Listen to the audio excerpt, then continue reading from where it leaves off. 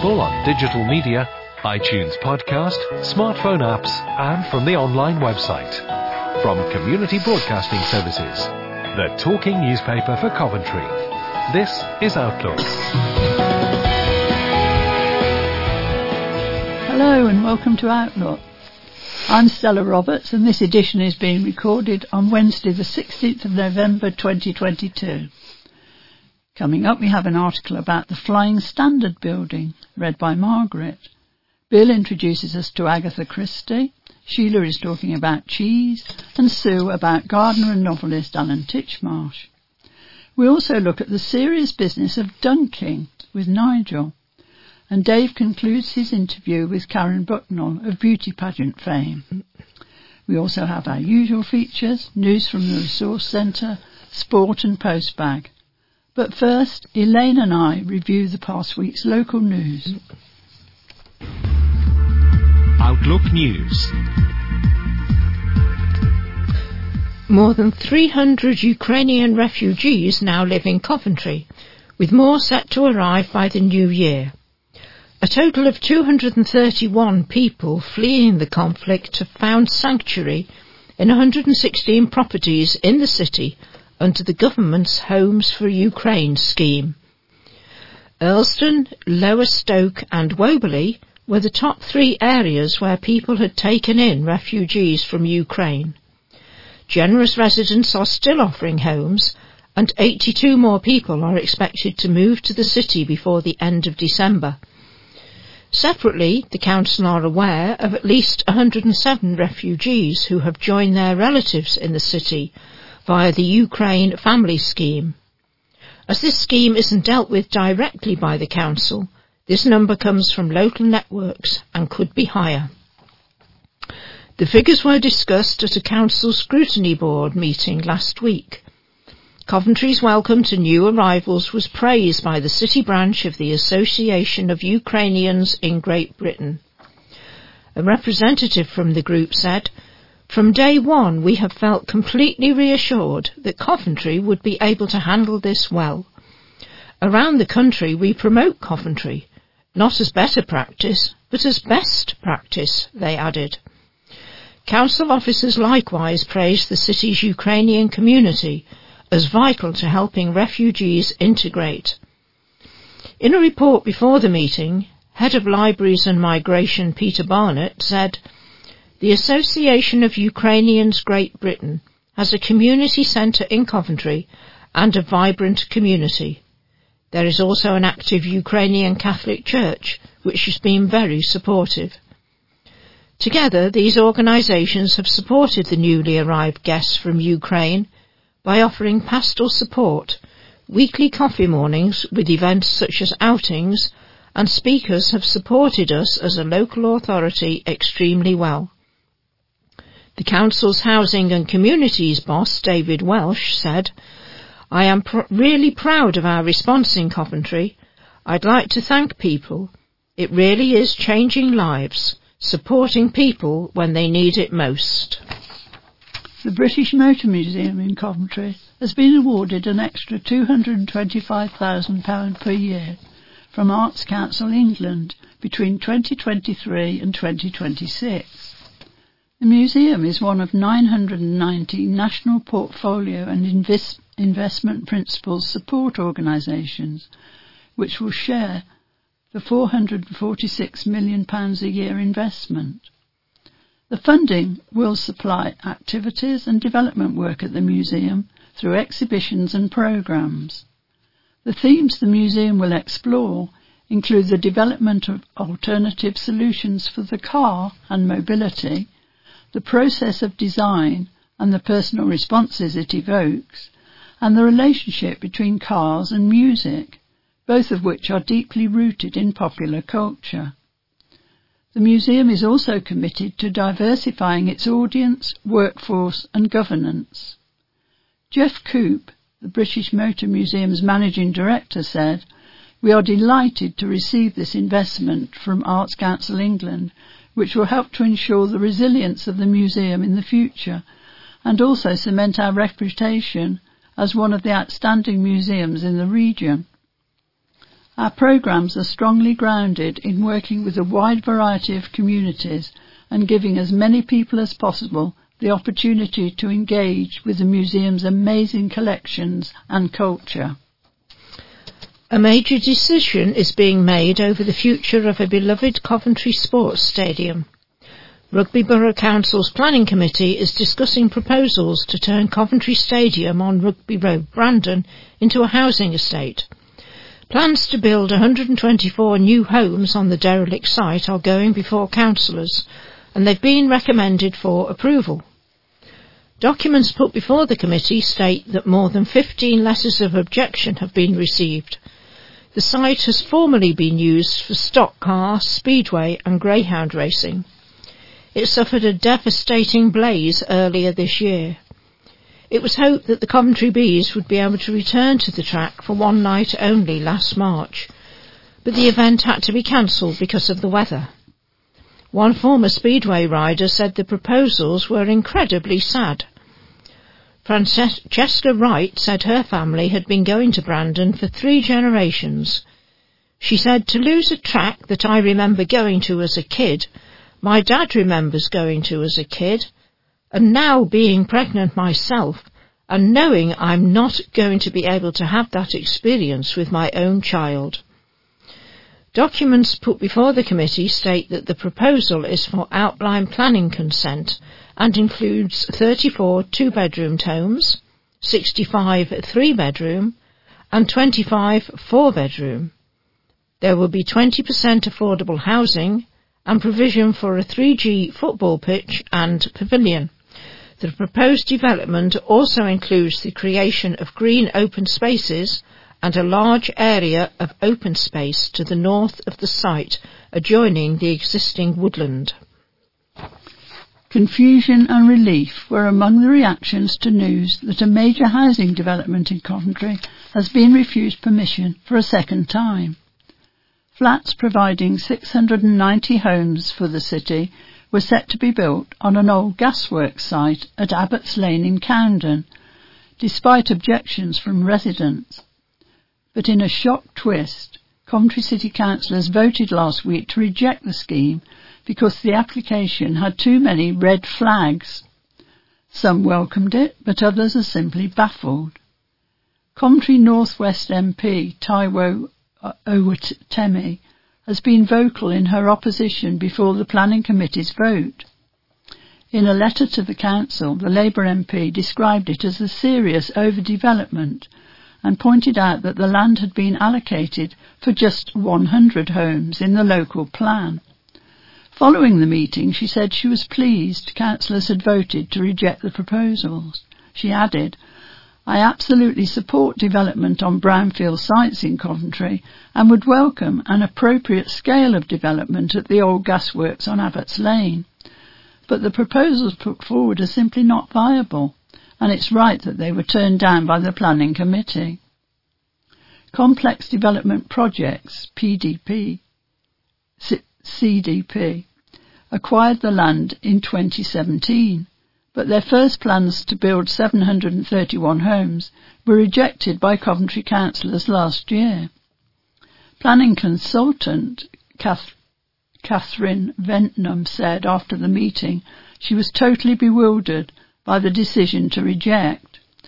"We've spent almost 2 years designing a new scheme following the previous refusal," she said. "We've worked hand in hand with council officers to provide the scheme that they wanted for the city, from height and density, even down to the detail of the brick patterns. We also included design measures such as obscured windows to prevent overlooking and protect neighbours' residents' privacy at their request." Coventry City Councillors for Sherborne Ward, which includes Abbots Lane, were split on the plans. Labour councillor Gavin Lloyd sponsored 2 petitions against the scheme and spoke against it at last week's Planning Committee. "None I spoke to is against the site being developed, but valid concerns about the concentration were highlighted by many. All expressed to me the same message: development needed, just not that big. My concerns sat alongside this, but also that the housing mix and socially available homes fell short of Coventry's standards. Coventry North West MP Musawatomai challenged Prime Minister Rishi Sunak on the extortionate parking charges for NHS staff at university hospitals Coventry and Warwickshire. Musawatomai, a former NHS senior oncology pharmacist, said parking charges cost a full-time UHCW staff member £600 a year, adding the fees were hammering people in Coventry while they were already facing a cost of living crisis. Car parking was made free for all NHS staff during the pandemic, but the Department for Health and Social Care decided to end this measure at the start of the year. When quizzed about the parking charges in Parliament, Mr Sunak pointed to this pandemic policy and the fact parking was still free for workers on night shifts. Musawatomai said, "After 2 years of a pandemic, we owe our National Health Service workers a huge debt. Thanks to their extraordinary efforts, they save thousands of lives, despite short staffing and severe personal risk. I have written 4 times to different health secretaries, asking them to take action regarding the extortionate parking charges for staff in Coventry, but I have been repeatedly ignored. This charge is simply unacceptable. It makes no sense that whilst parking is free for staff who work night shifts, other staff still have to fork out." Musawatomai has launched a petition calling on Health Secretary Steve Barclay to scrap the charges. A spokesperson for University Hospitals Coventry and Warwickshire National Health Service Trust said, "A large proportion of our car parks form part of a private finance initiative contract, and as a result, we generate minimal car park revenue directly from staff, patients or visitors. We work very closely with our PFI partner to minimise the impact of charges by providing a subsidy. As per national guidance, free parking is available for staff who are blue badge holders or those who work night shifts. Any further subsidies would take money from budgets used for patient care.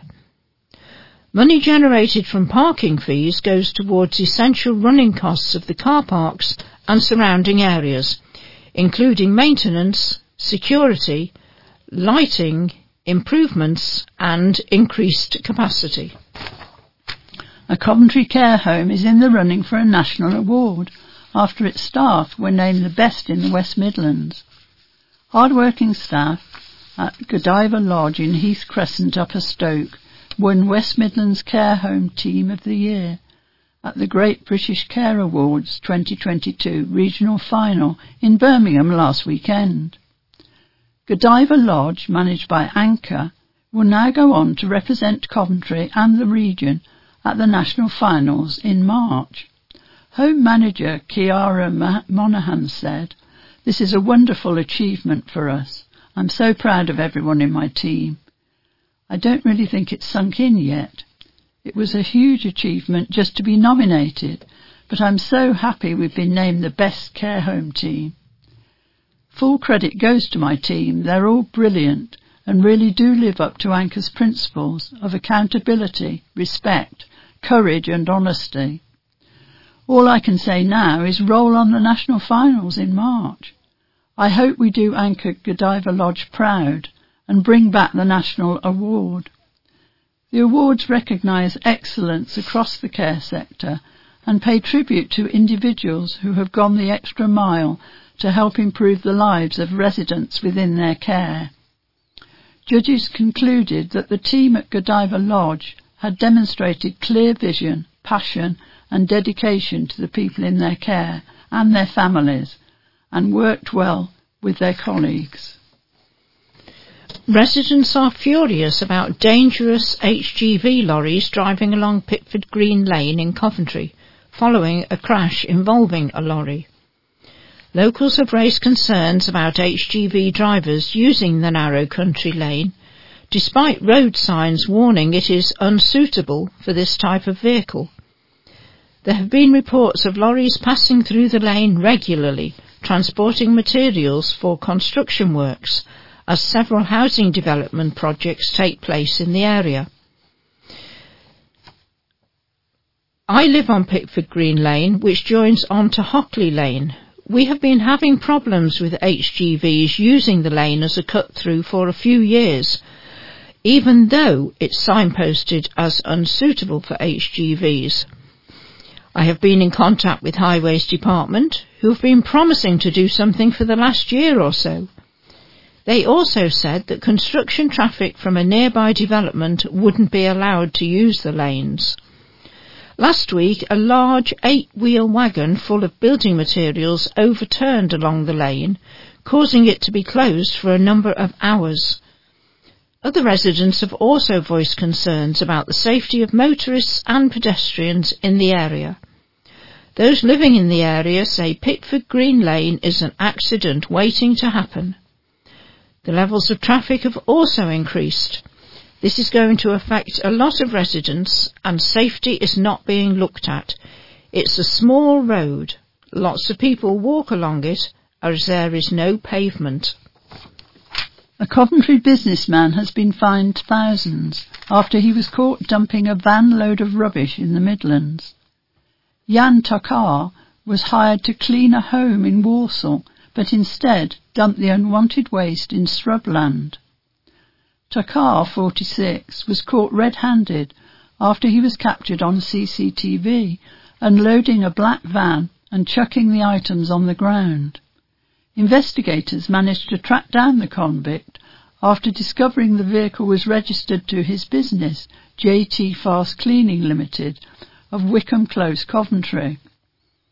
A customer had hired Takar to clear household waste and deep clean a property belonging to his father on August the 22nd, 2019.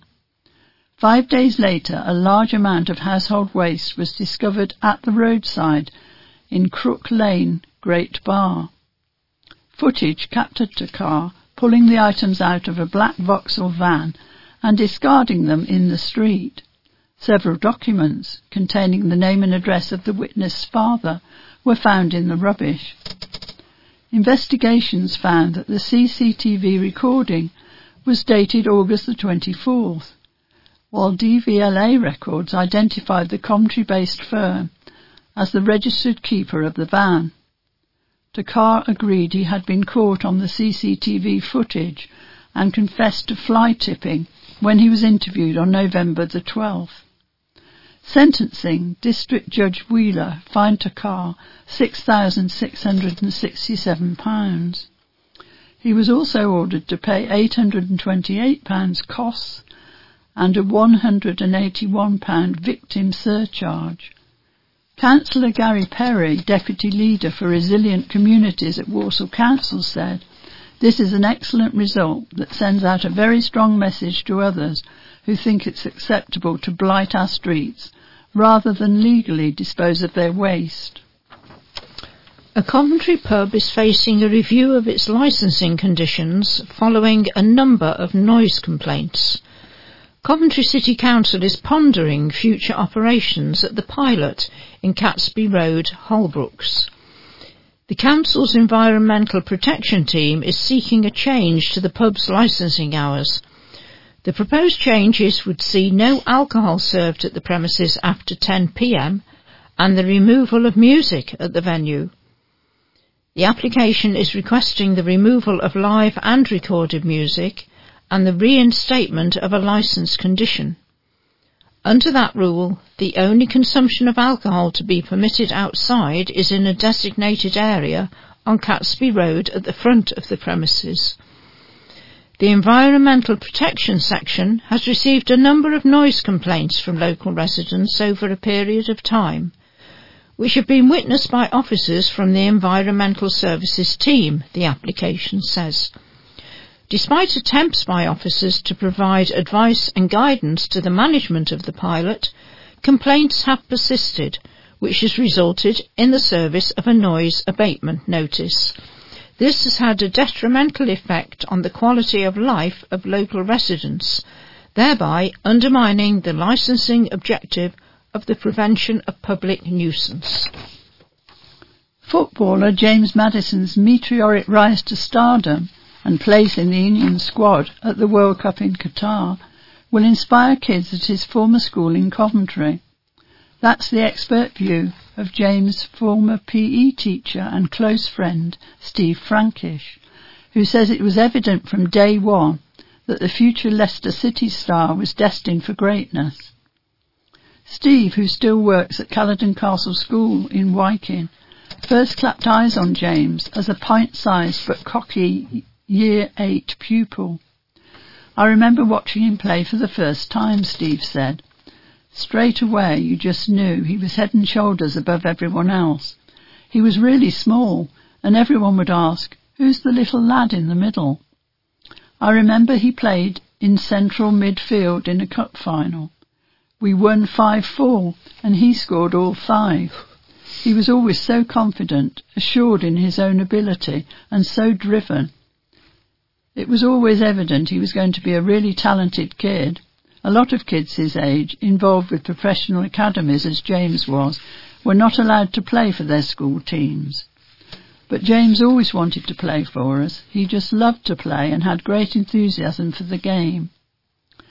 Maddison, now 25, joined Coventry City's academy as a youngster, but a successful career as a footballer, let alone an ascent to the England team and a World Cup, was by no means guaranteed. The youngster would have to overcome concerns about his height and diminutive frame, as well as all the odds to make it in the game. He was once told by a teacher at Caledon Castle that only 1 in a million make it as a footballer.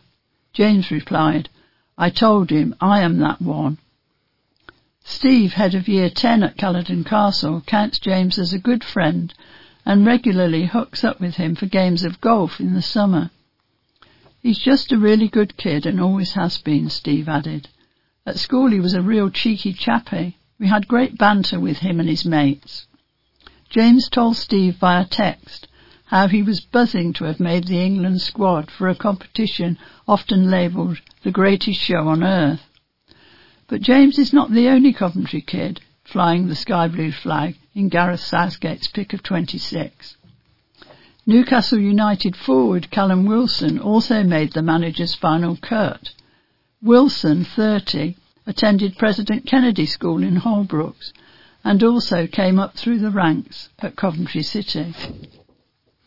Coventry Cathedral held a series of poignant remembrance services and events to mark both Remembrance Sunday and the 82nd anniversary of the day the original building was bombed in the Blitz. The Cathedral Church of St Michael was reduced to ruins on November the 14th, 1940, becoming the only British cathedral to be destroyed in the war. The raid lasted 11 hours and destroyed 43,000 homes within the city, with the official death toll from the night being 554, although with many people unaccounted for, it is likely the figure was higher. The cathedral ruins are now considered a symbol of peace, hope and reconciliation across the world. This year is of extra significance as the new cathedral, built directly opposite the ruins, is celebrating its Diamond Jubilee. The Blitz Museum, located within the ruins, held a special opening over the weekend with children's activities, and on Saturday evening the Coventry Cathedral Chorus held a concert of remembrance.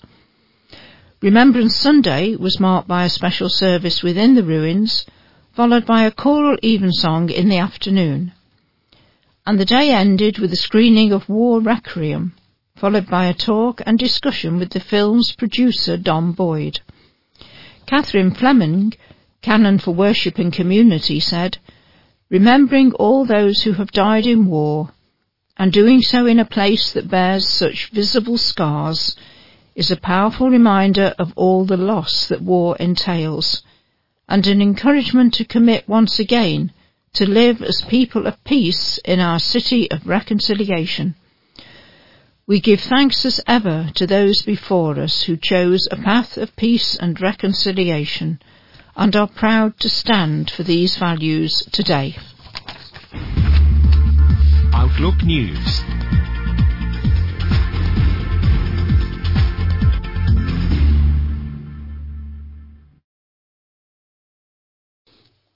Thanks there to Elaine, my fellow newsreader. We've got one or two notices.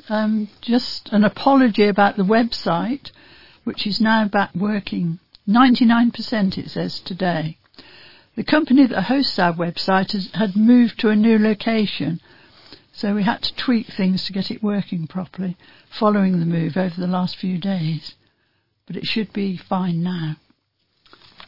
There's news of a charity concert in aid of the guide dogs. The Star Singers are appearing at Kenilworth Sports and Social Club, Montague House, Upper Rosemary Hill. That's CV8 2PA. It's on the 10th of December and admission is £5 on the door. It says 60s, 70s and 80s country and Irish music live. What time? Doesn't say. It's going to be about 7 or 7:30. Be there for 7. Get a drink beforehand. You reckon? Yeah. We'll have to find that out for you folks Yeah. for next time. Keep listening. Lighting up times this week. Well, it's getting dark about 4:15 in the afternoon, and it's daylight in the morning by around 7:30. We've got Hugh in the studio, and he's here with news from the Resource Centre. Yes, thank you. Hello, everybody. The Star Singers. That's Hayley, who is going to be, who was part of the music group here for the longest time. So that's her. Well, can you tell her poster hasn't got a time? Yes, on I it? will do. She's probably listening now. Hayley, your poster doesn't have a time on it, so Will you can there let be us any know. dogs there? Yes, I should imagine there will be. Right, well, hello everybody. Gosh, it's Wednesday already, and well, I'm having a bit of a day of it, to be honest. Guy, alas, has tested positive for COVID, so we'll look forward to him being back as soon as possible. And the big bus is having a little trip to the garage, and that's only a smidge of what's gone on today, to be perfectly honest. So, rapid, I think. Thank you to everyone who has donated for the raffle and tombola for the winter warmer on Saturday the 3rd of December. It's progressing nicely. We'll be grateful for yet more smaller items like bottles and toiletries, sweet treats and whatnot. The day itself will see Boston Lodge full of stalls, the cafe in full swing, offering pork batches, scones, soup, cakes, Bailey's coffee and mulled wine, and of course the charity shop will be open. If you haven't been into the charity shop lately, you really should. June the shop and her team have made it a whole lot bigger by expanding further into the back room. There's a lot more room for menswear, more kids stuff and bric-a-brac. It's more airy and light, and the bargains are amazing. You know, I picked up a great pair of new Northampton-made shoes yesterday, just my size, for 15 quid. Oh, You know, lovely. and I was Yes. just showing them to Elaine there. I'm that chuffed with them. So pop in soon, or make sure you do on Winter Warmer Day. They'll be out in the car park as well. Christmas cards are back in stock. They're £3.50 for 8 cards. We've got 4 designs. So every pack goes to support the Resource Centre. So please consider us for all your Christmas card needs. Now, there is another show coming up at the Criterion. I'm thinking of arranging a group to go either on Tuesday the 13th or Wednesday the 14th of December. It's the usual process. Let Heather know which date you'd prefer. It will only be one of them. I'll try to arrange a touch tour for 5 p.m. and then we'll be back up here for fish and chips, then down to the theatre for the show at 7:30. Tickets are £12.50. The bus is the usual £6 return or £3.50 one way if you're already here, and fish and chips whatever they come in at. But you didn't say what the show is. You'll be wanting to know what the show is, which was my next line. She's anticipated me. It's Alice by Laura Wade, which is a modern retelling of Alice in Wonderland. The White Rabbit is late for the Duchess. The Cheshire Cat won't stop grinning, and the Hatter is, well, mad. In the middle of it all is Alice, a young girl with a vivid imagination and a family life that's less than perfect. In this new adaptation by the renowned playwright and Sheffield native Laura Wade, you can follow Alice as she escapes her bedroom to find adventure in a topsy-turvy world. Based on Lewis Carroll's classic tale, Wade's adaptation breathes fresh life into a much-loved story about rabbit holes, pocket watches and talking caterpillars. Production at the Criterion involves a mixed-age cast, and I can tell you it's very mixed, going from the very young to the not-so-very young, including a number of roles being undertaken by members of the drama classes. So it's going to be a really properly good family sort of production. And that's something nice for Christmas. Are you in it, Hugh? I am not in it. Nothing no, definitely not. Having a one-off? Well, I'm having quite a few off, to be honest. Anyway, the reviews of the play have described it as fast-moving, amusing, inventive, and visually delightful. And somebody else said Wade's contemporary stage on a Victorian classic is a genuine treat for the whole family. So, if you fancy something bright and cheerful, just to get you in the mood for the Christmas season, which sounds really good. It sounds like a bit of fun, doesn't it? Just to remind you of the Christmas season, the centre will be closing on the 23rd of December, which is the Friday. We'll be closed all of Christmas week, and we will not reopen again then till the 2nd. Oh, no, it might even be the 3rd of January. I've said this last week. It's the 3rd of January, which is the Tuesday, because the 1st falls on a Sunday, so the bank holiday is then on the Monday. So we're going on the Tuesday, the 3rd. And that's it. Thank you. Thank you very much, Hugh. And now it's over to Sarah with this week's sport. Outlook Sport.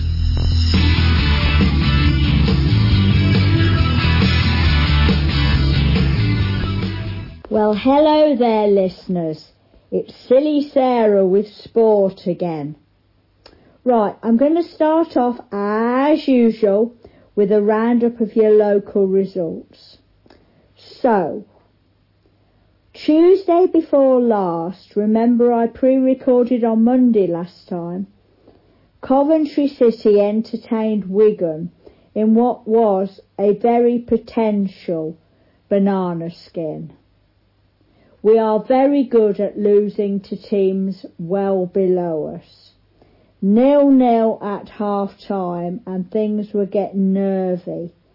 But there was a huge sigh of relief in the 77th minute when Gustavo Hamer put the ball in the net. Well done. But then in the 90th minute plus 5, that is the 5th minute of injury time, it was hoofed up to about halfway and picked up by Victor Gyökeres, who dodged a couple of defenders and ran half the length of the pitch and neatly netted. City 2-0. Cue the CWR reporter to say, just think of the sales money we can get for him now. We won't just be able to buy the stadium, we'll be able to put a roof on it and call it the Victor Dome. Well, actually, I don't want him to go in the January window because I don't know what's going to happen then. Anyway, back to normal on Saturday. Coventry City entertained opposition who are higher than us. Queen's Park Rangers. But again, 2-0 City. And that pesky Swede, yes, Victor Gyökeres, was on the score sheet. Now, that means that Coventry City have got the best defensive record in the Championship. We haven't conceded a goal for over 6 hours of play, and it's the first time for over 20 years that City have won 4 consecutive league games at this level or above. However, now football, well, Premiership and Championship football, packs up its suitcase and shuts down till Boxing Day. Yes, I know, Boxing Day. Because there's something apparently happening in Qatar. I don't know. Anyway, it'll all come out in the wash and I'm sure I will be reporting on it. So, go into your non-Premier teams. And I'm sorry that I haven't been covering Bedworth. I must make a point of it another time. Leamington hosted Chester and drew 1-1. Nuneaton hosted Ilkeston Town, and ran out 2-0 winners. Now, most of our Midlands United Premier teams were playing in the FA Trophy. You know, the one that looks up to the FA Vase and says, I am not worthy. And then the Vase in turn looks up to the FA Cup. But we got to start somewhere. Sadly, Rugby Town lost to AFC Wolfrunians. No, I haven't a clue either. By 1-2. I can't update you on AFC Warwick because they haven't updated their Facebook site yet. Congleton beat Coventry United 2-1. But saving the day for the local teams was Coventry Sphinx, who travelled to Eccleshall and ran out 1-3 winners. Now, on the international scene. You'll remember last week I was very jubilant about how the English team were doing in all sports known to mankind, or so it seemed. Well, a lot happens in a week. The good news is that England Wheelchair Rugby League team beat Wales 125 points to 22 in the semi-finals of the World Cup and will now face France. Now this match is on Friday at 7:30 p.m. because it's British time. But, well, the Red Roses, you know, the English Women's Rugby Union team, they nearly won. I would like to say I watched it live, but I actually recorded it and watched it about 3 hours later. I'm afraid getting up at 6:30 on a Saturday morning ain't on my agenda. It was all going so well until one of our players, in about the 15th minute, got a red card, which meant that she was sent off the pitch for the rest of the match. Anyway, the final score was England 31, New Zealand 34. Well, considering New Zealand are one of the best teams in the world, in fact, probably with England, they are the best two teams, to only lose by 3 points when you played most of the match with one less player than the opposition ain't too bad. But it ain't no silverware or winner's medal either. Just as a footnote, you may be aware that before all New Zealand rugby matches, they perform the haka, which is a kind of tribal ritual war dance.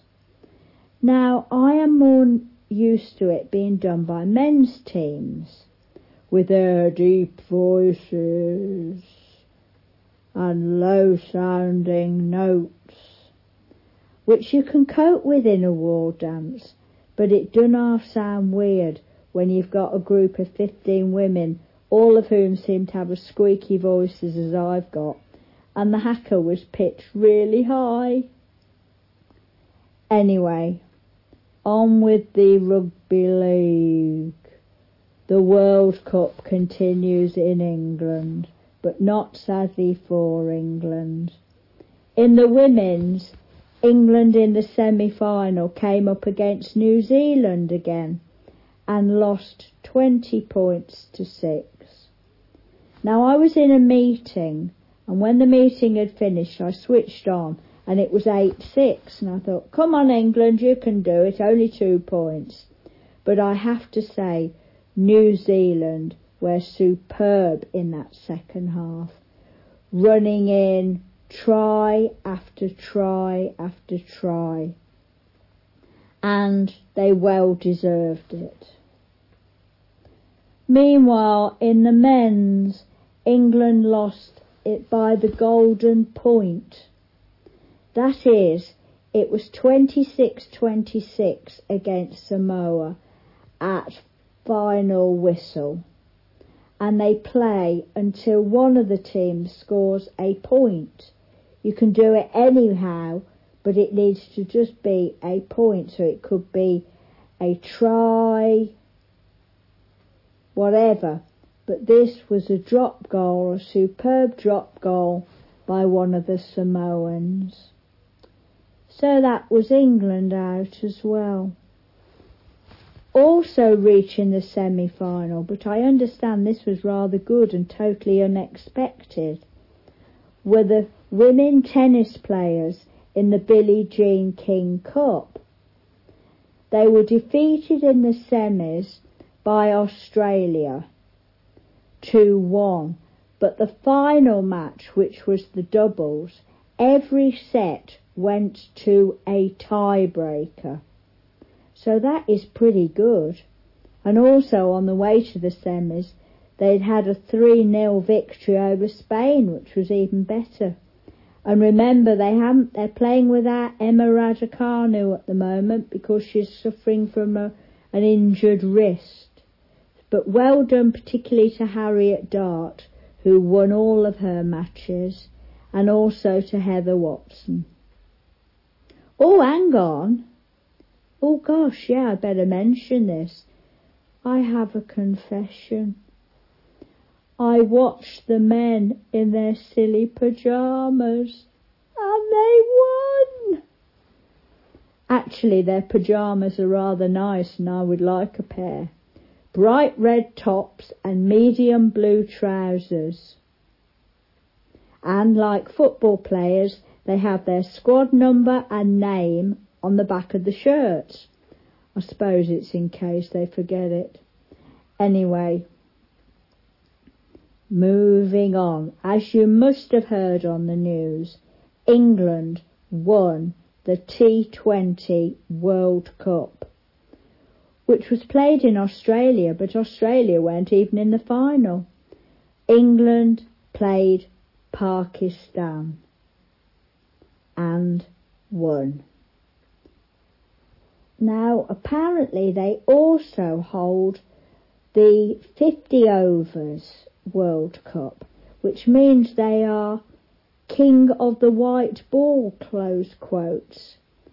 Makes a change from king of the jungle, but never mind, lads, that opportunity will come when the money's run out in a few years.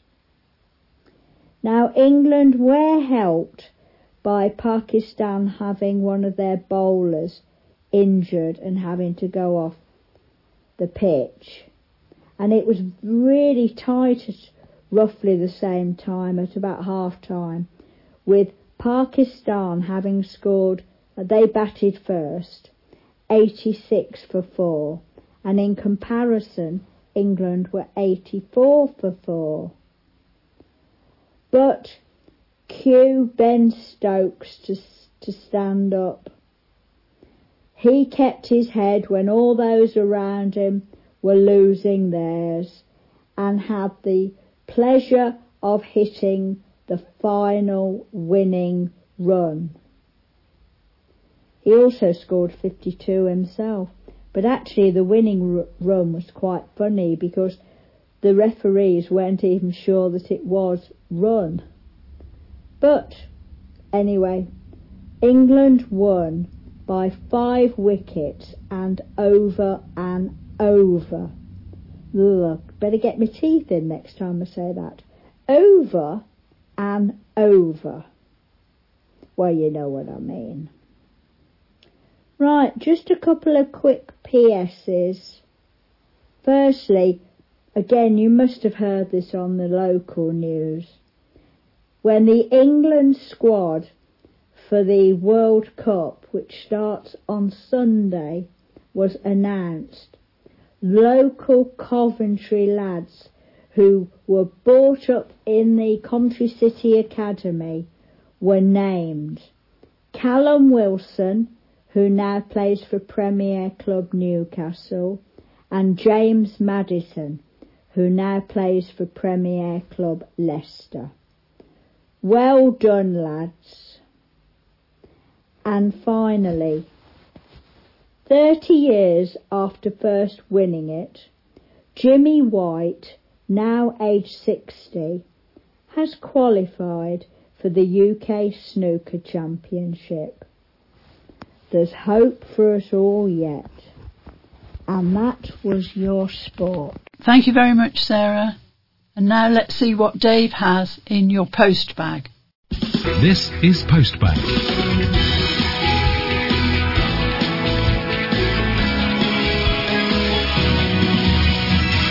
Join in the discussion.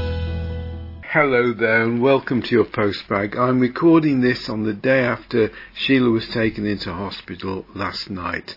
So thank you for caring and supporting me with a full postbag, because that helps make it easier for me to compile and shorter so I can concentrate on other things, on what the day brings. Thank you. So we begin your postbag this week with reports from Mark Howell and his friend Amy about the concert at the Earlsdon Village by Visibly Sound and the Creative Writing Group. Mark's report is entitled Charity Butts Rock Concert. Friday 4th of November at 7:30pm, Visibly Sound started off with Mamma Mia, then the Blue Coat Song, then Amy's Song. The last one was Country Roads. Then it was a 10 minutes break. Then it was poetry. And another 10 minutes break so that we could have a toilet stop. Then Visibly Sound came back to sing another 4 songs. Then we had another 10 minutes to do the raffle. Then it was Chris and Claire singing. Fantastic. Thanks, Mark. And here's Amy Clennell's report on the November Nights concert in aid of the Resource Centre. I took part in the November Nights show, and it was a good night around. It was a full house. And it was a variety show, really. Lots of poetry, lots of songs from Visibly Sound, and Chris and Claire did a couple on their own at the end. I did This Is Me, helped along by Visibly Sound. This Is Me from The Gracious Showman, and I also recited a couple of my poems from my book Renaissance. I did a book signing at Southam Book Festival. I sold 13 books, which was really good for me. It wasn't just a book signing, it gave me the opportunity to do my first live Q&A. And I'm not going to lie, I was nervous because it was my first ever live Q&A. Yeah, question and answer, yeah. Not so much about reciting my poems, but it was more, I was nervous about what questions the audience were going to ask me, but in the end, they didn't ask me anything that I couldn't answer, so that was a relief. They asked me what inspired me as an author, and did I have a favourite poet as a child, and my answer to that was, I don't think I did have a favourite poet as a child, but it was more being inspired by certain short stories that have stayed with me. Resonate is the word. I think if something resonates with you. Yeah, like fairy tales. Yeah. Cinderella. Yeah, Cinderella is an example, yeah. thanks to Mark and Amy. We'll hear more from Mark next week. And in the meantime, Graham Whale likes to stop in and listen to the radio. He tells you about a favourite music programme he listens to. Well, if it helps to fill Dave's postbag, let me just say a few words about one of my favourite programmes on the radio at the moment. It's a programme that goes out on a Friday evening, which is a night I go out sometimes, so I miss them, at 7:15, following the Archers. And it's a programme called Add to Playlist. It's a music programme. It's presented by Gareth Matthews and a bloke called Jeffrey something, and I can't catch his second name. They have 3 guests on every week, musical, involved with music, and the idea is that each of them chooses a piece of music and linked to the previous one. And it's quite a fascinating programme to listen to. It crosses a wide range of musical genres. There is a debate as whether it's a programme that should go out on Radio 4, but I can't see where else it would fit. I think you have to be a music connoisseur to enjoy it, to be honest, and it does help if you know something about the theory of music. I suspect by the time you hear this, the series would have come to an end, but it is a popular programme, so it will be back, I think. The programme, as I said before, is called Add to Playlist, and it's at 7:15 on a Friday evening on BBC Radio 4. Thank you, Graham, for your help in filling postbag, and for John Vale with this first part of his recent adventures. Like Graham, he left a message on the postbag answer phone by ringing 024 76 717 522 and pressing 5 for Coventry Talking Newspaper. Here's John. Hello, good morning. This is John Vale. It's an item for postbag. I've had quite an eventful last 3 months, and I'm going to tell you about it in 3 instalments. The first journey was to Heartbeat Country in Yorkshire, when we travelled on the train, the steam train, to Adersfield, and then had a good look round the city, the town. We met with Gina Ward, the lady who was behind the bar, and also David, and I managed to get photos of them with me. The interesting one was Scripps Garage, which I understand from the man who runs it has been owned by him for 50-odd years, and only came into its own when Heartbeat came into the town. There were many cars there, including the police car, and the various activities that were going on was really great. It's a really oldie-worldy town anyhow. Just as a funny aside, I went to the graveyard and was quite surprised that I couldn't find the graves of the people who died there, that were buried there, and of course then realised that this was purely fictional. But there you are. Just shows you when you get old, you do stupid things, don't you? Well, I had a wonderful time. I bought some lovely gifts from my grandchildren from the craft fair. Some lovely, beautiful cardigans that she'd knitted. And we had a lovely afternoon there. Went into the Aidensfield Arms and had my dinner. And completely different to what it looks on the television, because obviously the inside is done at the studio. And so therefore it's nothing like what it is inside, what we see on the television.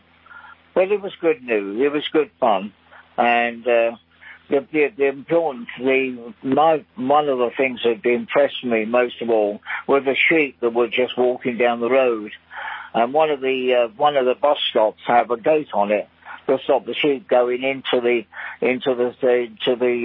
bus stop, because obviously they drop their doodahs and that's not very nice. So that was an interesting 2 days we spent up there. Went to Whitby. We stayed at Whitby, and I had the pleasure of seeing many of the places that Heartbeat was actually working on, including the pier, where a number of people had tried to commit suicide and were stopped by the police. It was a very interesting afternoon. Whitby is also the home of Count Dracula, or at least is where the Dracula stories come from, and we went to see part of that as well. Very interested. And by the way, if you like your fish and chips, Whitby is the place. They are excellent. So hopefully this was an interesting time to talk about. And next time I will tell you about my trip to Blackpool to see the lights. Thank you. Bye. And now, very popular, Stephanie of the Monday Club. She's eager to tell you about her holiday. To the seaside, didn't you? What was that like? To the seaside, to Swanage. So what did you do in Swanage? Swim in the sea. Did you? Oh, wonderful. Swim in the sea. And guess what we had? Yes? Ice cream. Oh, you had ice cream. Fantastic. And we had lunch as well. Wow. So what was the weather like? It was raining one day, and it was quite good. And we had stopped at a service station as well. Oh, good. Yeah, it was quite good. Thank you, Stephanie. And now Tina, also of the Monday Club, tells you about her holiday with Licky Grange School, Bromsgrove. We went for a weekend in Wales somewhere, went camping. It was Miss Shalliker this time, the lady that used to run the house. Oh, that's what we did. We had a weekend there, a camping weekend. Thank you, Tina. And we'll hear Mark's report on his holiday next week. And now a bit of culture. The title of Julia's report reminds me of a book by John Steinbeck. I've never read it, but it's of Mice and Men. It's entitled Of Cake and Bingo. I took Wendy the Warden to bingo at the Gateway Club last week. She was my eyes and I was her gob. We didn't win the first game, but that was just a practice. Then we had a hot dog and a cup of tea with onions. Actually, the onions went with a hot dog rather than the cup of tea. Then we played another game of bingo and I won too, £1,000,000. I was going to share it with Wendy the Warden, but instead I just said, April Fool, because I didn't really win it. But my friend John was 507 years old on Thursday, and I made him my best ever coconut cake, which she really did. And he has been nagging me about making him one since before the millennium. We thought he would stuff it all in his mouth at once and stop talking rubbish for a few minutes. I gave him a card with a picture of a bottle of Jack Daniels on it. I would have given him a real bottle, but he would only get drunk and get arrested again, Julia. Thank you, Julia. I had to record that again. I was really cracking up. Which is really good for me to have a laugh today. Thank you. And thank you, Julia, and yourself for a lovely, varied postbag this week. And last week you heard from explorer Mark Wood, speaking to you from the Himalayas within sight of Mount Everest. How exciting was that? Along with my global friends from America and Barbados, it only happens in postbag. Do you find it exciting as well to hear from someone in far off land? Okay, right, well, thank you very much indeed for your postbag contributions this week. And that was absolutely fantastic. And Mark, he'll be coming to the Monday Club on Monday the 21st of November at 10:30 a.m. to tell you about his latest adventures. The Monday Club meets between 10 a.m. and 12 noon. You are very welcome to come along. And there's tea and biscuits. Thank you very much. Bye for now. This is Outlook. You can contact Postbag. Our website is www.talkingnewspaper.org.uk. Our email address is postbag@talkingnewspaper.org.uk. Join in the discussion on Postbag.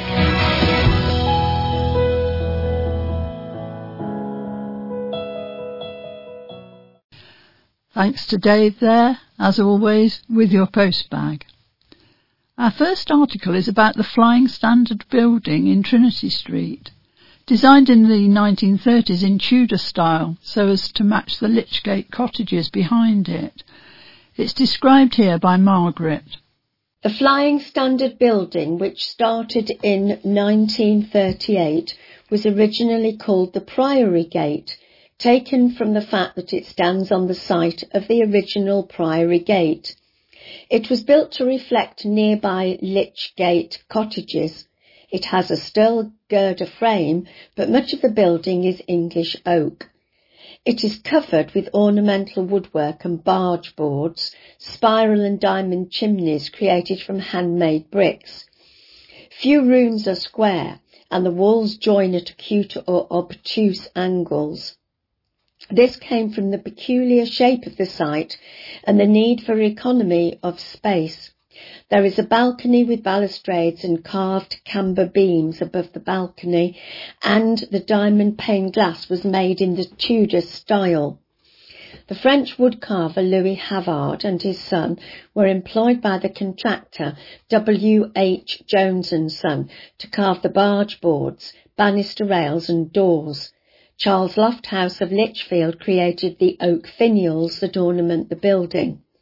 The Tudor-style barge boards were Louis Havard's own design and based on those at Windsor Castle. The building was constructed to accommodate 5 retail units with ground, first and second floors. In September 1939, Timothy White's The Chemist occupied much of the right-hand ground floor and part of the first floor. In December 1939, Noel Fashions of Richmond moved in, selling exclusive made-to-measure designs. By June 1941, H. Samuel the jeweller moved in. After the war, Owen, bombed out of their store, found some refuge here, taking 3 floors. They sold corsets, 2 soft furnishing, and had a library. At Christmas, toys were sold in the Toy Cave on the 2nd floor. Owen moved out, and the store continued under Timothy White's, Samuel's, and later a Wimpy Bar. The entire building is now part of the popular Wetherspoon pub chain. Historically, the Flying Standard has nothing to do with Standard Motors, and so it should have been called the Prior Gate, since many kings have walked through the middle of this building. Henry IV, Henry V, Edward IV, Henry VI, Richard III, Henry VII, and Henry VIII, to name quite a few. Can any other pub compete with this? Well, yes, I well remember Timothy White's The Chemist, but not the other shops mentioned. And yes, I am acquainted with the Wetherspoons pub that inhabits the building now. Wouldn't it be good if it was named the Priory Gate? Though I suppose it might get confused with the nearby Priory Row. Our next piece, read by Bill, is about that prolific author, Agatha Christie, whose popularity has never waned over the years. This is part 1 of her story. As a little bookworm, I used to check out one of Agatha Christie's novels from the library as a treat at the start of every school holiday. During my childhood, I must have hoovered up dozens and dozens of her books, thinking them undemanding fun. Sunday evenings were all about David Suchet as Poirot on the television, Hugh Fraser as his lovely, slightly gormless sidekick, Captain Hastings. It was a wonderful entertainment, like the books themselves, incredibly comforting. But no matter how horrible the crime, Christie's stories guaranteed a neatly wrapped package of resolution at the end. Happy days. Of course, as I grew up, I realised that the Queen of Crime stories were far more than simple entertainment, but they excelled at that. They also capture how society changed, especially for women, over the course of a turbulent 20th century, something I hope I reflect in my new biography, history's best-selling novelist. Before I started my research, I hadn't appreciated quite what a long life Agatha Christie lived. Born in Victorian England in September 1890, by the time she died in January 1976, aged 85, she was a global celebrity alongside people like the Rolling Stones. Yet despite her unimaginable success, there had always been something about Christie that had seen her placed in a box marked difficult women. Indeed, as I began my journey into the treasure trove of her private letters and notebooks that survive in her family's care, I confess I was a little worried. Perhaps Agatha Christie was too successful, a little too super talented, warmed to. I began to change my mind as I increasingly got to know her through her correspondence. While in person she was quiet and shy and could perhaps be misconstrued as standoffish, on paper she was chatty and vulnerable. She was born the youngest of 3 children to parents of substance in Torquay, then an elegant seaside resort where her wealthy family enjoyed a privileged life in their villa, Ashfield. But their financial situation worsened, and at 11, Agatha lost her father Frederick to pneumonia and kidney disease. It was the end of her childhood. She began to suffer from terrifying nightmares that would come to inform her fiction. Christie would dream she was playing with her now widowed mother, Clara, or having tea with her, as normal. Then she would look up into her mother's face, only to find she had suddenly and mysteriously turned into a stranger. Mummy had become a man with steely blue eyes and a missing hand. She later described this fearful fantasy in a semi-autobiographical novel, Unfinished Portrait, in 1934. From the sleeve of her mother's dress came, horror, a horrible stump. It wasn't Mummy, it was Gunman. This Gunman, with the name Christie, gave her nightmare. And aspects of the character would become a central theme in her work. Nearly all her books feature an outwardly nice, respectable, friendly person who suddenly switches to the opposite of those, someone capable of murder. A young woman like Agatha was expected to marry money. When the First World War broke out in 1914, then 23-year-old quickly volunteered as a nurse. It was another experience that would inform her fiction. In her second book, The Secret Adversary, published in January 1922, and introducing her young mystery solvers Tommy and Tuppence, its heroine, Tuppence, starts hospital life by washing up 649 plates a day, progresses to waiting on tables in the canteen, and graduates sweeping an actual ward. Christie herself had a similar experience, but she was eventually promoted to the hospital dispensary, doing the responsible job of mixing medicines. This inspired one of my favourite Christie characters, the auburn-haired Cynthia, who entices Hastings into her dispensary in his first novel, and Hercule Poirot's first case, The Mysterious Affair at Styles. By now, Christie was a wife and mother. She'd married a war hero, Archie Christie, given birth to their daughter Rosalind in 1919, and at 30, he had become a published and soon-to-be best-selling author. She'd written novels for fun since childhood. Styles was the first to get published, and even that was quite a slow process. Extraordinarily, given its subsequent success, it was 4 years before a publisher picked it up. She now produced in quick succession a series of novels that captured a roaring decade. Christie was a bit too old to be a flapper, but she shared some flapper values. She was a good dancer, and she was into sport. She swam. Once, she She even travelled to Hawaii to go surfing, and she loved fast cars. Nothing, she said, ever gave her more joy than her dear little bottle-nosed Maurice Crowley. Some of my favourite early characters reflect the young, confident, beautiful Christie. Dulcie in Murder on the Links, in her rakish little red hat, and her lips quite impossibly scarlet. So next time, more about the Queen of Crime, who tried to kill off Detective Poirot, but was dissuaded by her public. King Charles III.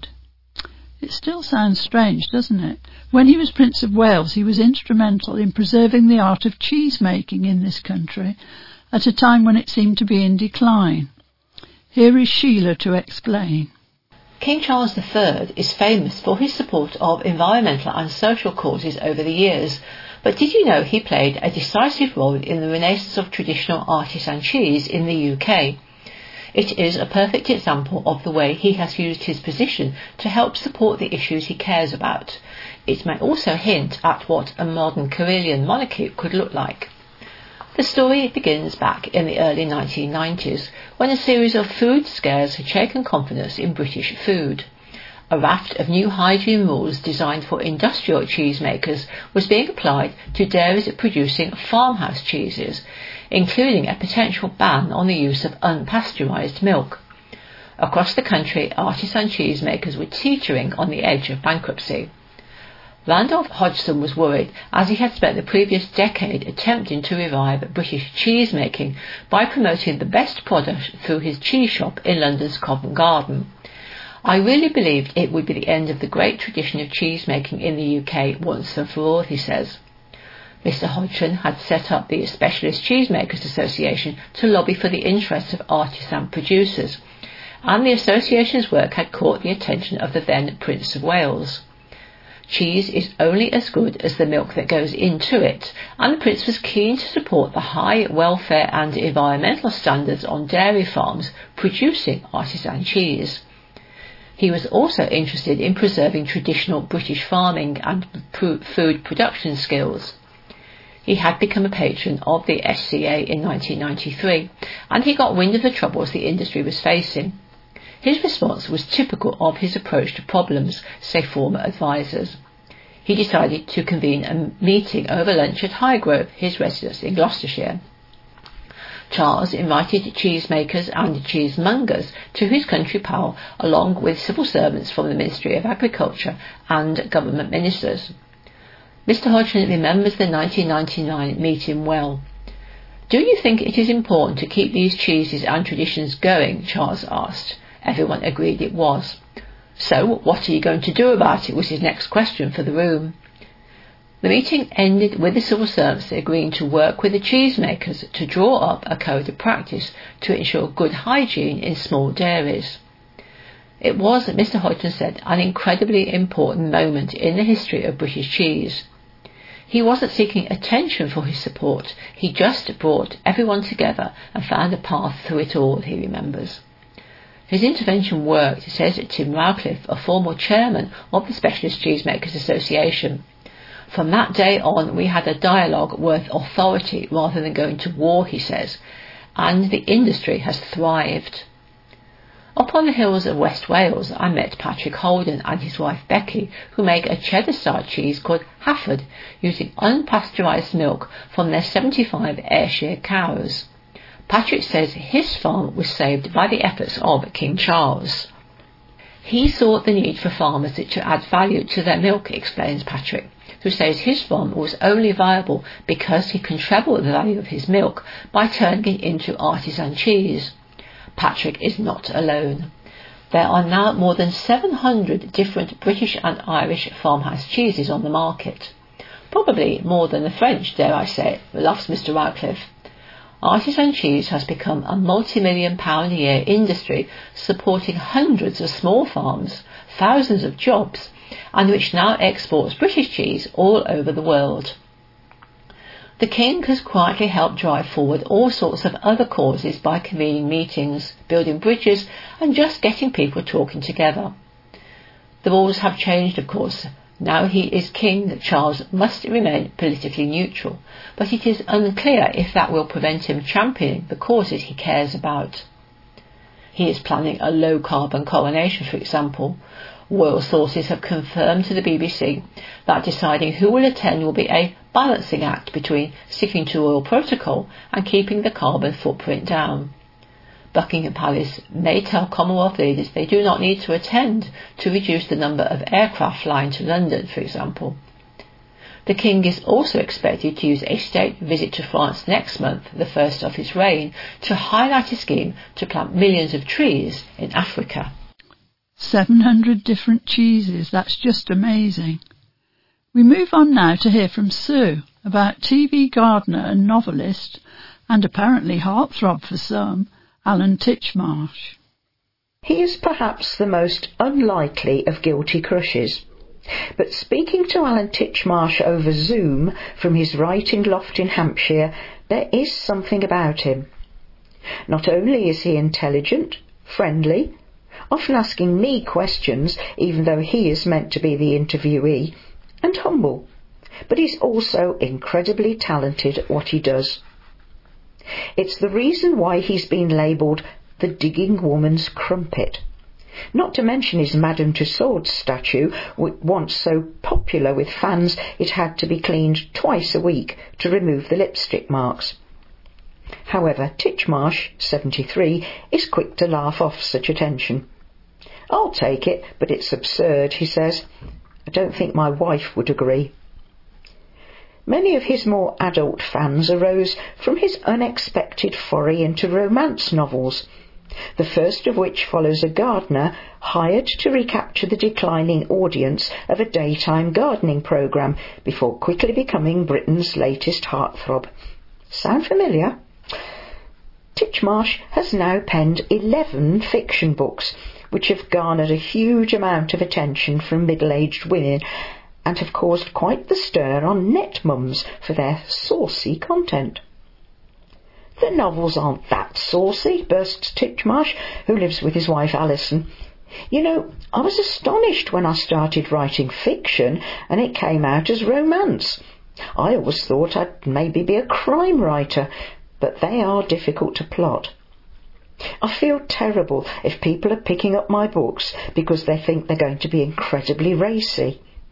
They'll be a bit disappointed they're no 50 Shades of Grey, more like 50 Sheds of Grey, I guess. The first one or two were a bit more steamy, but the later ones have toned down a bit, mainly because I'm getting older. I also had my comeuppance during the recordings for the audio book. I had to sit in a room on my own with a sheet of glass between me and a very large bearded man and read out some of the more heated lines. I was mortified. Despite his passion for writing, gardening remains Titchmarsh's first love. The broadcaster has been on our screens for more than 40 years, when he appeared as the horticultural expert on long-running BBC show Nationwide. His easy manner and passion for gardening went on to land him presenting jobs for the Chelsea Flower Show as well as Ground Force and Gardener's World. With 7 million Britons taking up gardening since the pandemic, the green-fingered pastime has become as cool as baking.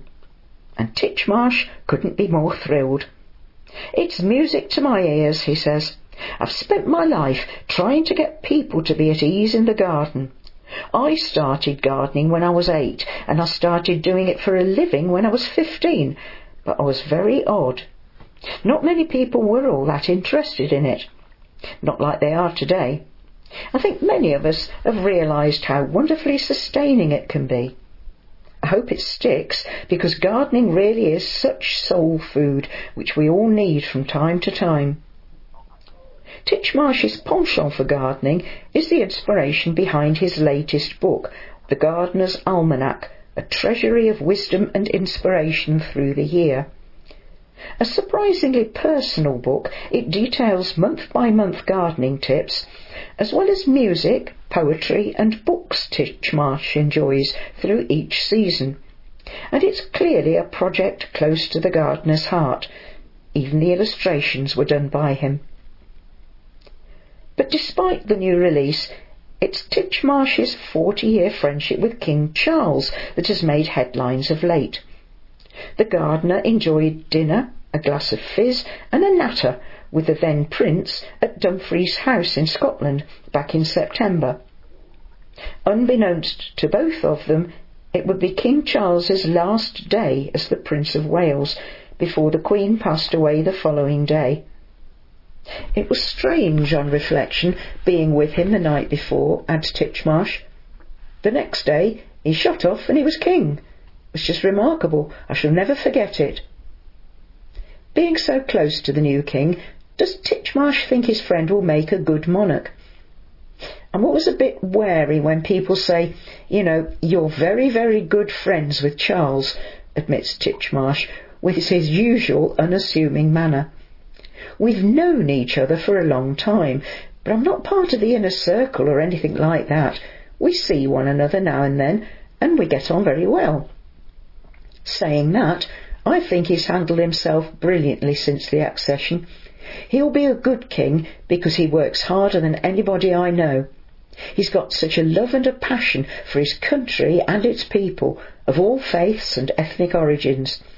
He's a good man, and a man who cares deeply about the things that need to be cared about. He's taken a lot of flack over the years, often for things which in the fullness of time have proved to be worth standing up for. He just needs to be given a chance. One of the subjects both the King and Titchmarsh are passionate about is climate change. I think it's wise to be aware of the change in our climate, but we must remember to differentiate between climate and weather, explains Titchmarsh. It's almost as if weather has disappeared and climate seems to be on the incline, but there will be peaks and troughs either side of that. It always fluctuates, and we had a hot summer, but I wouldn't advocate chopping down trees and planting date palms. There's a temptation to knee-jerk, but I think we're better off being aware that things might change. Our flora may well change, but we will have to see what and when.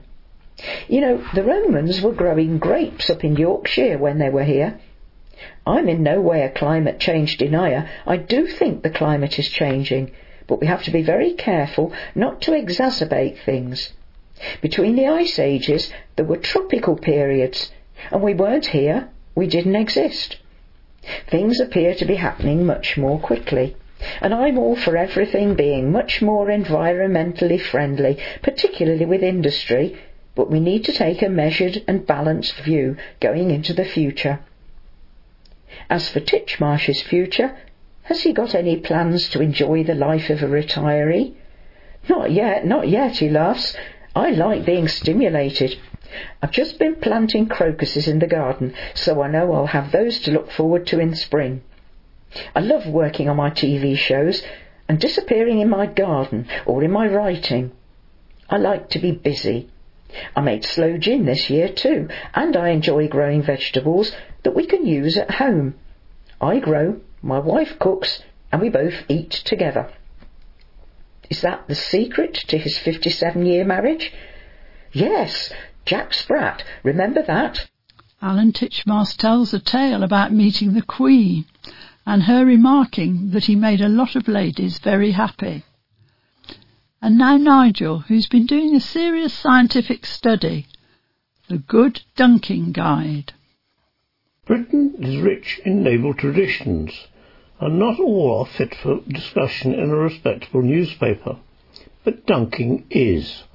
This great British recreation has its roots afloat in the 17th century, when naval rations largely comprised of horrible dry biscuits known as hardtack, so unappetizing that the only way sailors could eat them with any pleasure whatsoever was by soaking them in beer. Later, when tea was introduced first into the courtly salons, then the ordinary homes of England, the practice was repeated with this new and exotic hot drink. Thus was born dunking, that sensual coming together of our two great national comforters, tea and biscuits. Dunking was still viewed as rather common until Queen Victoria admitted to enjoying the practice. After that it swept through the drawing rooms of polite society and thence outwards to the world, where it spawned many a national and regional variation. Coffee lovers in the Low Countries balance a stroopwafel biscuit on their steaming cups to melt a little before dunking, the resultant gloriousness being enjoyed from Antwerp to Amsterdam. Down under, ginger nuts are the ubiquitous dunk, for good reasons, our research reveals. Talents as different as Marcel Proust and Peter Kay have celebrated the dunk. The former went into such a reverie after soaking his Madeleine cake in a cuppa that he wrote the whole 7 volumes of À la recherche du temps perdu. Bolton comic Peter has a hilarious routine in which biscuits vie to emerge to the toughest. And in Coming Together of Two National Treasures, Dame Judi Dench explains dunking in the Best Marigold Hotel movie as lowering the biscuit into the tea and letting it soak in there and trying to calculate the exact moment before the biscuit dissolves, when you whip it up into your mouth and enjoy the blissful union of biscuits and tea combined. Here, then, are the results of our unscientific but enthusiastic survey into which biscuits give the perfect dunk. Firstly, the ginger nut. A 3 or 4 second dip brings a yielding softness, but the sweet mushiness is undercut by the peppery bite of the ginger. A superb juxtaposition. Verdict, perhaps the perfect dunk. Shortbread finger. A sturdy finger which requires the longest immersion time of any of our sample, 7 or 8 seconds at least. This gives a thick and buttery mouthful that still maintains a pleasing shape and solidity with very little risk of collapse. Verdict, classic. Rich tea. Dunking brings out deep bottom notes of milkiness in the biscuit, but anything more than a few seconds immersion risks total collapse, and biscuit lost in tea requires nerve and timing. Verdict, a precarious, silky delight. Chocolate digestive. Regarded by some as a sine qua non of dunking biscuits, this is a classic dunk. The thicker base needs a good 5 seconds of immersion, which will transform the chocolate coating into a runny liquid. Verdict, messy but delicious. Garibaldi. A rightly revered biscuit, but perhaps too hard and non-porous to benefit from dunking. A 10-second immersion softens the biscuit, but obscures the fruit sweetness of the currants. Slightly problematic. Verdict, 1 for the maverick. Malted milk. Contrary to expectations, surprisingly resilient, yet deliciously light to the bite. Can take a couple of brief dunkings or one longish one while still maintaining its structural integrity and full colour. Verdict, excellent. And finally, the Bourbon. Left field triumph and a brilliant choice for the chocoholic. Reversing the digestive structure means the melting chocolate stays within the rich, soft cakiness of the biscuit. A voluptuously rich melding. Verdict, heavenly. I'm a dedicated dunker myself, and usually manage okay, but admitted defeat with a chocolate ginger biscuit. The chocolate melted all over me, and the ginger part remained hard as rock.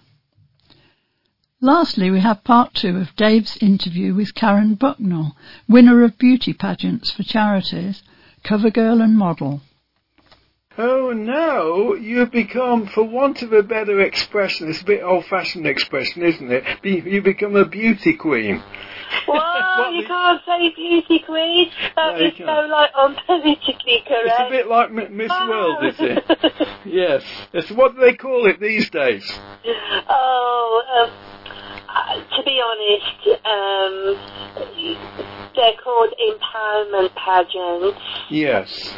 But in all fairness, people get the beauty, and it's pretty common for people to say to me, "Oh, which beauty contest you're doing this month?" Well, yeah, there's quite a few. There's probably about six or seven a year that I do, all spaced out. All right, so you've been reached the final of Miss Voluptuous just lately, haven't you? Yeah, I did it a couple of months ago, and I'm now going back for my second season. So what's yeah, I'm now in my... the pageant year runs basically sort of July till July. So I've done the 2022. I'm now a finalist 2023, and I represent Gloucestershire, where I now live. Yeah. Been living down in Gloucestershire 2.5 years now. Yeah, great. These pageants are quite inspiring because you're a colostomy bag wearer, aren't you? I am, yeah.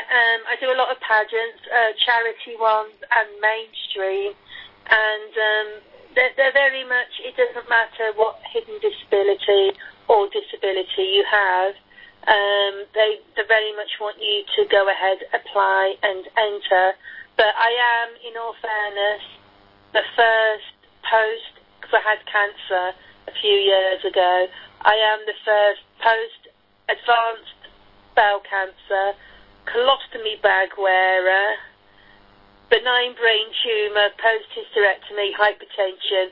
I get really bad high blood pressure. Beauty pageant yes. finalist, empowerment pageant finalist. Not only in the UK but actually in the world. I'm the first ever in the world to do it.